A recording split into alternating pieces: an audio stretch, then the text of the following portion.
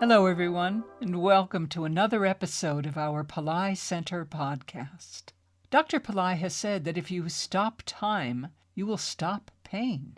In this program, Dr. Pillai will reveal more information on Kala Bhairava, the god of time. Let's listen now to the teachings of Dr. Pillai. We really do not have the ability to understand it. That's the problem of human life. That's the problem of our intelligence. We think that we are intelligent, but the truth is we are not intelligent at all. So every moment is predestined. Every moment. The planets are not just celestial objects in the galaxy. They are beings. They are out there. They control time. The planets control time. How do you measure your time? Sun, moon, solar calendar, lunar calendar. They just move. And when they move, they create chronological time. And there is a God. The Greeks knew the God. The name of the God who controls time. Chronos, from which we have the word chronology. The Hindus call it Kala. Kala means time, movement.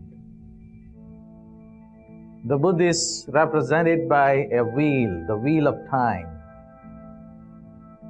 The Buddha said, stop the wheel. Don't let the wheel move. And when you stop the wheel, time stops. The wheel of Dharma, Dharma Chakra, as the Buddhists call it. Otherwise, as time moves, there will be more and more pain.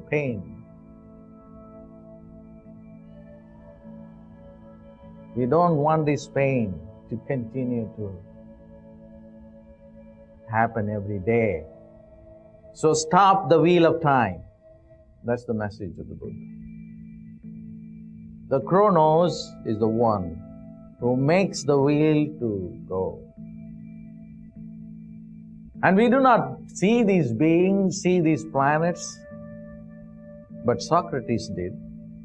He told Plato, you can do anything that you want in your academy, but don't include astronomy in your academy.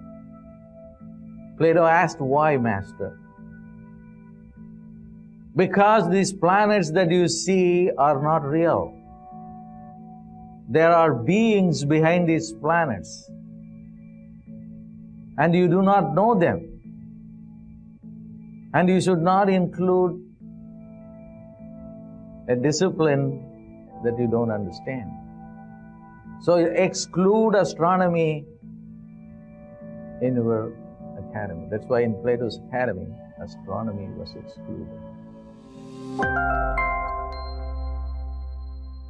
Thank you for joining us today. We hope to see you in our next episode, where Dr. Pillai will share information about Tiruvannamalai, the sacred mountain of Shiva. Till next time, God bless.